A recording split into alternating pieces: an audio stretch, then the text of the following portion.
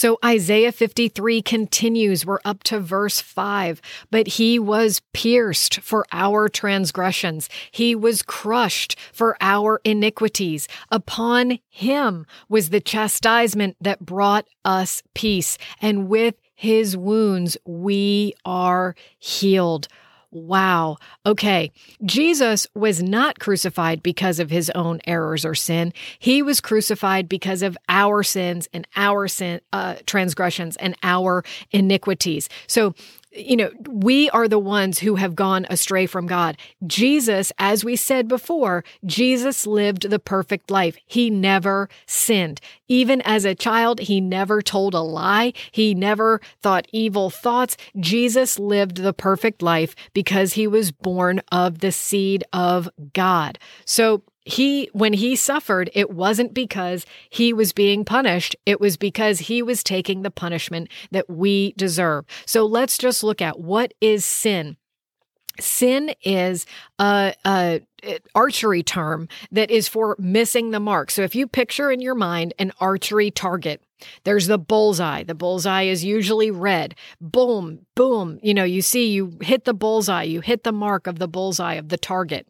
And so Jesus, he hit the bullseye of the perfect life. But most of us, all of us, we don't hit the bullseye. Actually, every day we hit way outside the bullseye, and sometimes we miss the target altogether. So sin is, even in an archery competition, if someone hit off of the bullseye or missed the mark, then the referee of the archery match would call out sin. It's like, because you miss the bullseye. So we have sin. We fall short of the perfect standard of God. It's to be in error. It's to make a mistake. And even the Old Testament law in Leviticus, it has provision for unintentional sin. Sometimes we sin because we don't know any better, but that is not an excuse. It's just an explanation. An explanation doesn't make sin not sin. It's still missing the mark. It might be an explanation for why you missed the mark, but you still missed the mark. It's to not be righteous. It's to not do things God's way. It's to violate God's divine law or to fall short of the perfect standard of God. Jesus was put on the cross for our sins. And it says he was pierced for our transgression. So transgression is an act of sin. So sin is missing the mark, but a transgression is, sin is like the borderline, but transgression is when you step over that borderline. You transgress. You like a trespasser who crosses over a property line. An act of transgression is crossing over that line. So he was pierced. He was broken. He was bruised. His skin was perforated, laid open, like when you cut into a piece of meat. I'm sorry to be so graphic, but this is what happened to our Savior. We have to understand how brutal and how awful and how terrible it was. He was pierced. This wasn't a pretty, nice day in the life of Jesus. He was pierced. He was broken.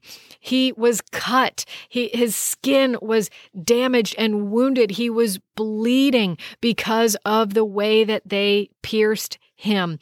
In addition, of course, we also know from the scripture that even after he cried out and hung his head with his last breath, they pierced him again, and out flowed water and blood.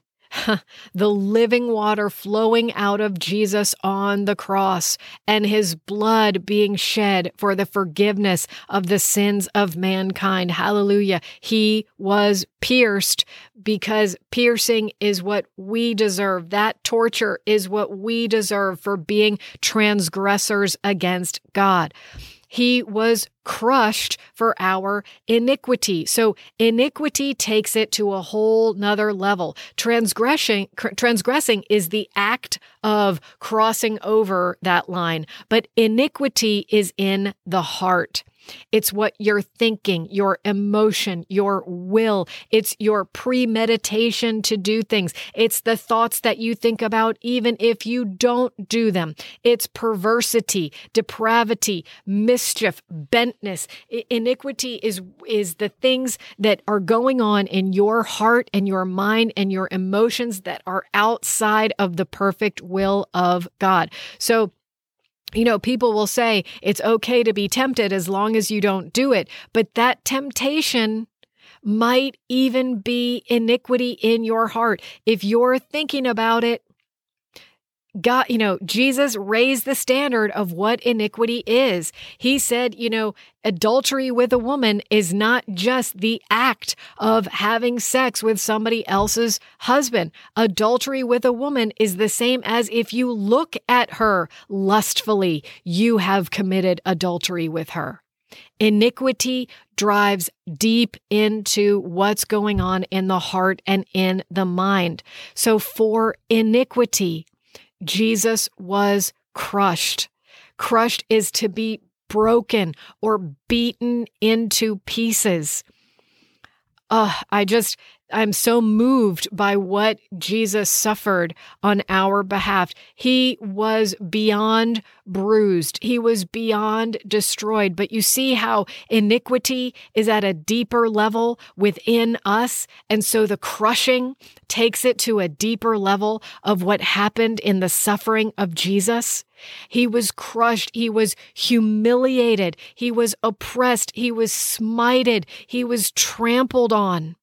He was crushed down like to a powder. Now, Jesus retained, not a bone was broken. Don't get me wrong. I'm not trying to take this somewhere where the Bible doesn't go. Jesus, not a bone of his was broken, and that is also in fulfillment of the Psalms. But I'm just trying to express to you the suffering that he endured. And because iniquity, he was crushed for our iniquity, it took it to a whole nother level. The chastisement is punishment. He received the punishment that we deserve. But because he was punished, we get to go free. So it's like, let's say you've got kids and one kid is behaving really badly. And that kid, it said, go to your room. You say to that child, go to your room because you've behaved badly, so you have to go to your room. But your other child says, I will go to my room so that they can be free.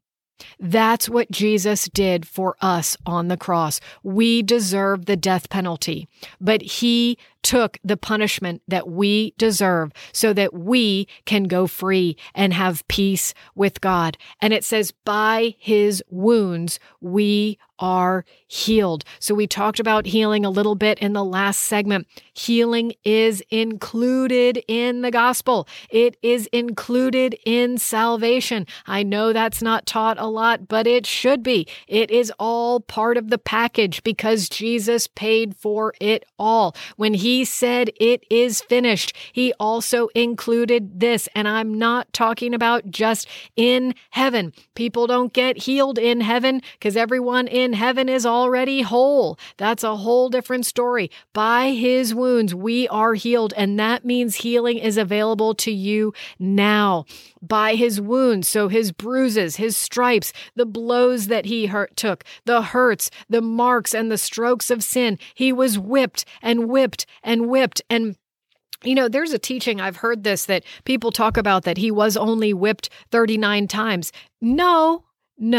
Okay, people are misusing the scripture because it says in the Old Testament that if someone is going to be punished by whipping or scourging, to do it 40 times less one, which would mean 39. So I understand where you're getting that from. However, this is where that type of thinking is wrong.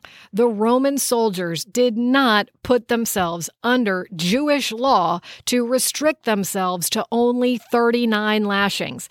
Heck no. The law was put in place. God said among his people, if someone's going to be scourged or whipped or lashed, it's 40 lashes minus one so that your brother is not humiliated.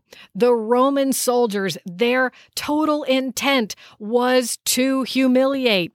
Jesus was humiliated. We just talked about that in the last section of Isaiah 53. This was absolute humiliation and degradation for Jesus. The Roman soldiers did not stop at 39 lashes. They were just warming up by 39 lashes. Jesus was pierced, crushed, wounded. He took the depths of every penalty that we deserve so that we could receive forgiveness from the judgment and the wrath and the even the right now afflictions that afflict us because of sin. So verse 6, we'll come back into that. All we like sheep have gone astray. We are the ones that were disobedient, not Jesus. Jesus lived the perfect life. We have turned everyone, no matter how great you think you are, you're just not. Every one of us is like a sheep that have turned astray to your own way. All of us, you do what's right in your own sight. And if you want to know how totally dangerous that is, well, first of all, look at the world today. And second of all, read the book of Judges. It says in those days, there was no king in Israel and everyone did what was right in their own sight. You know, that's what got mankind into this whole problem in the first place. Adam and Eve did what was right in their own sight and they lost the opportunity for life with God forever because they did what was right in their own sight. But all of us have done what is right in our own sight rather than doing what is right in God's sight. So therefore, the Lord, God, laid upon Jesus, Yahweh the Father, laid upon Jesus the Son, the iniquity of us all the way to the depths of our hearts. The judgment for sin and transgression was laid upon Jesus. And there's just a quick note there. Jesus is the eternal peace offering. If you are a Bible geek and you love the book of Leviticus like I do, you understand that Jesus didn't just fulfill the righteous requirement of the law as far as behavior and moral conduct is concerned. He also fulfilled the sacrificial requirement of the law. Now, I do not divide those. Some people say there's I forget even what they call it, but the law is not divided. It's one law. Anything that says the law is divided, that is doctrine of man. I do not subscribe to that. Jesus fulfilled the whole law, including that he offered himself as the peace offering before God. That is the fulfillment of Leviticus 3. You can look at that on your own time. But because he was offered as the sacrifice for the peace offering, his sacrifice brings us peace with God.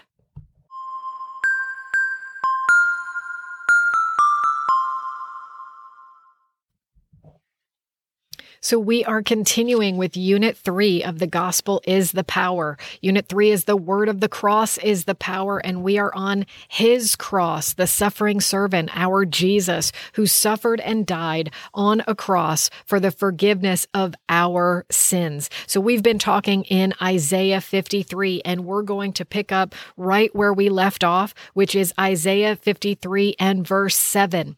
He was oppressed. He was afflicted, but yet he opened not his mouth. Like a lamb led to slaughter, like a sheep that before its shearers is silent, so he opened not his mouth. By oppression and judgment he was taken away. And as for his generation, who considered that he was cut off out of the land of the living, stricken for the transgression of my people. We'll pause there. Jesus suffered. And we touched on this before. You know, Jesus being on the cross, it looked like the enemy was winning. It looked like the Roman soldiers or the authority of Rome, it looked like they had more power than him. Just think about that for a moment. This is really important for the times that we are living in our world, and the times that are just ahead of us before the return of Christ. We have a Savior who gave us an example of what it looks like to suffer for obedience to God. He was oppressed. He was afflicted, but he opened not his mouth. When Jesus stood, Jesus, he didn't try to change the world by scheduling an appointment with Caesar, who was the most powerful guy in the world at that time. He didn't try to schedule an appointment with Pilate, who was the governor of the region, or with Herod, who called himself the king of the Jews and who also had authority from Rome over a different area. No, that's not how Jesus was going to change the world. And that's not what his kingdom is about. It's not a political kingdom. When Jesus stood before Pilate and Herod, he was already on trial. He was already condemned by the Jewish people as a blasphemer. And when they interrogated him, he opened not his mouth. He made no self-defense. And there are teachings out there today that will say, but that doesn't mean, like the teachings of Jesus, that only means, if someone doesn't hurt you. Well, that doesn't make any sense. Jesus said, turn the other cheek. He was not being metaphorical.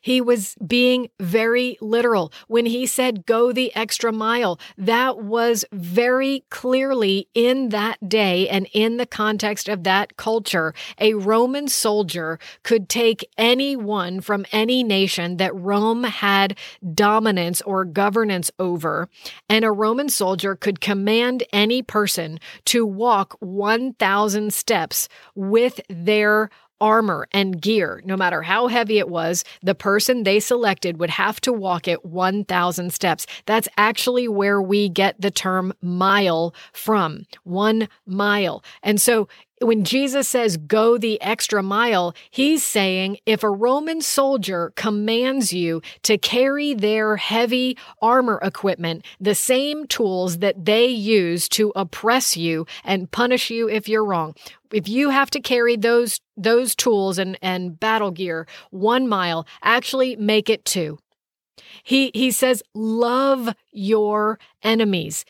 Jesus demonstrated through the cross, he lived out in living demonstration the teachings that he taught his disciples to follow. And we need to take that very seriously in the times that we live in. We will be called upon to turn the other cheek. We will be called upon to go the extra mile. We will be called upon to love our enemies, to see if our lives are genuinely given over to the one who was given over to death for us. But I'm getting ahead of myself. Jesus was oppressed and afflicted. This is how he worked atonement and salvation for us.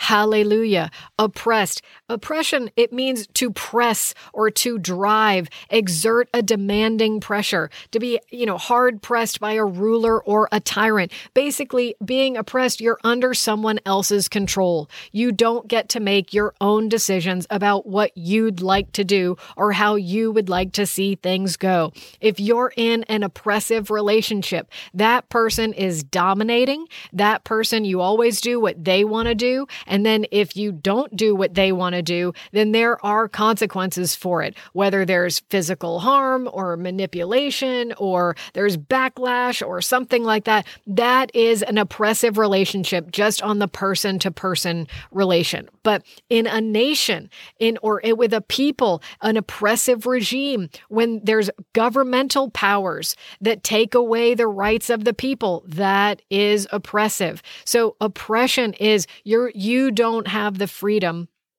to make your own decisions. Jesus, he was oppressed. He was put under someone else's control. They took him as a prisoner. and led him to his death. He was forced by the Roman soldiers to carry his own cross, even unto his own death. He was afflicted. So he was humbled, bowed down, to be put down, to become depressed or downcast, to be humiliated or browbeaten. He's afflicted. There was damage done to him. He was cut off. And this is significant. Daniel says, in Daniel chapter 9, that the Messiah would be cut off, karet, from his people. So Jesus is cut off through death. He died. It's important. It's significant. He did die. It's not that he was on the cross and then didn't die. There are some crazy false teachings out there. Jesus really died. He was cut off of the land of the living. He was stricken. So every force of the curse was laid upon him on the cross. So to strike in the biblical sense is to with a plague or a spot or a wound or a disease or a mark. So like someone would be stricken with leprosy. Someone would be stricken with a plague. So the full force of the curse of the law, all of the punishments, including the sickness, including the torment, including the plagues, including every affliction, was put upon Jesus on the cross. He was stricken and he was slaughtered like a lamb, like an innocent, spotless lamb. He was led to slaughter. And that word, again, I'm sorry to be brutal, but the cross was brutal. The root word for that is to butcher, to slay, or to kill ruthlessly. Ruthlessly. He was butchered. He was beaten. He was slain for us. This is what Jesus did to provide the atonement for our sins before God. So through that, again, you Bible geeks, this is Leviticus 4. Jesus is the sin offering that is offered. He is the fulfillment of the sin offering offered to atone for our sins before God. So we'll come back up to verse 9. They made his grave with the wicked and with a rich man in his death, although he had done no violence and there was no deceit in his mouth. So we've covered this. Jesus was not the one who did anything wrong, but they counted him as if he were a wicked man, even though he had never told a lie in his entire life. Jesus was judged as the sinner, even though we are the ones that are the sinners. Jesus was judged as a criminal, even though we are the ones who are criminals against God. He was judged like he was a wicked person, even though we are the ones who are wicked and sinful. And just in the fulfillment of this verse also, we know from the Gospels that a man named Joseph of Arimathea had a grave. Joseph was a rich man, and he had a tomb. And when Jesus was taken from the cross, Joseph wrapped him up and put him in the grave. So Jesus did fulfill this scripture even to those details. God never misses a detail. Jesus was put in the grave like a rich man in his death, even though he had done no violence and there was no deceit in his mouth.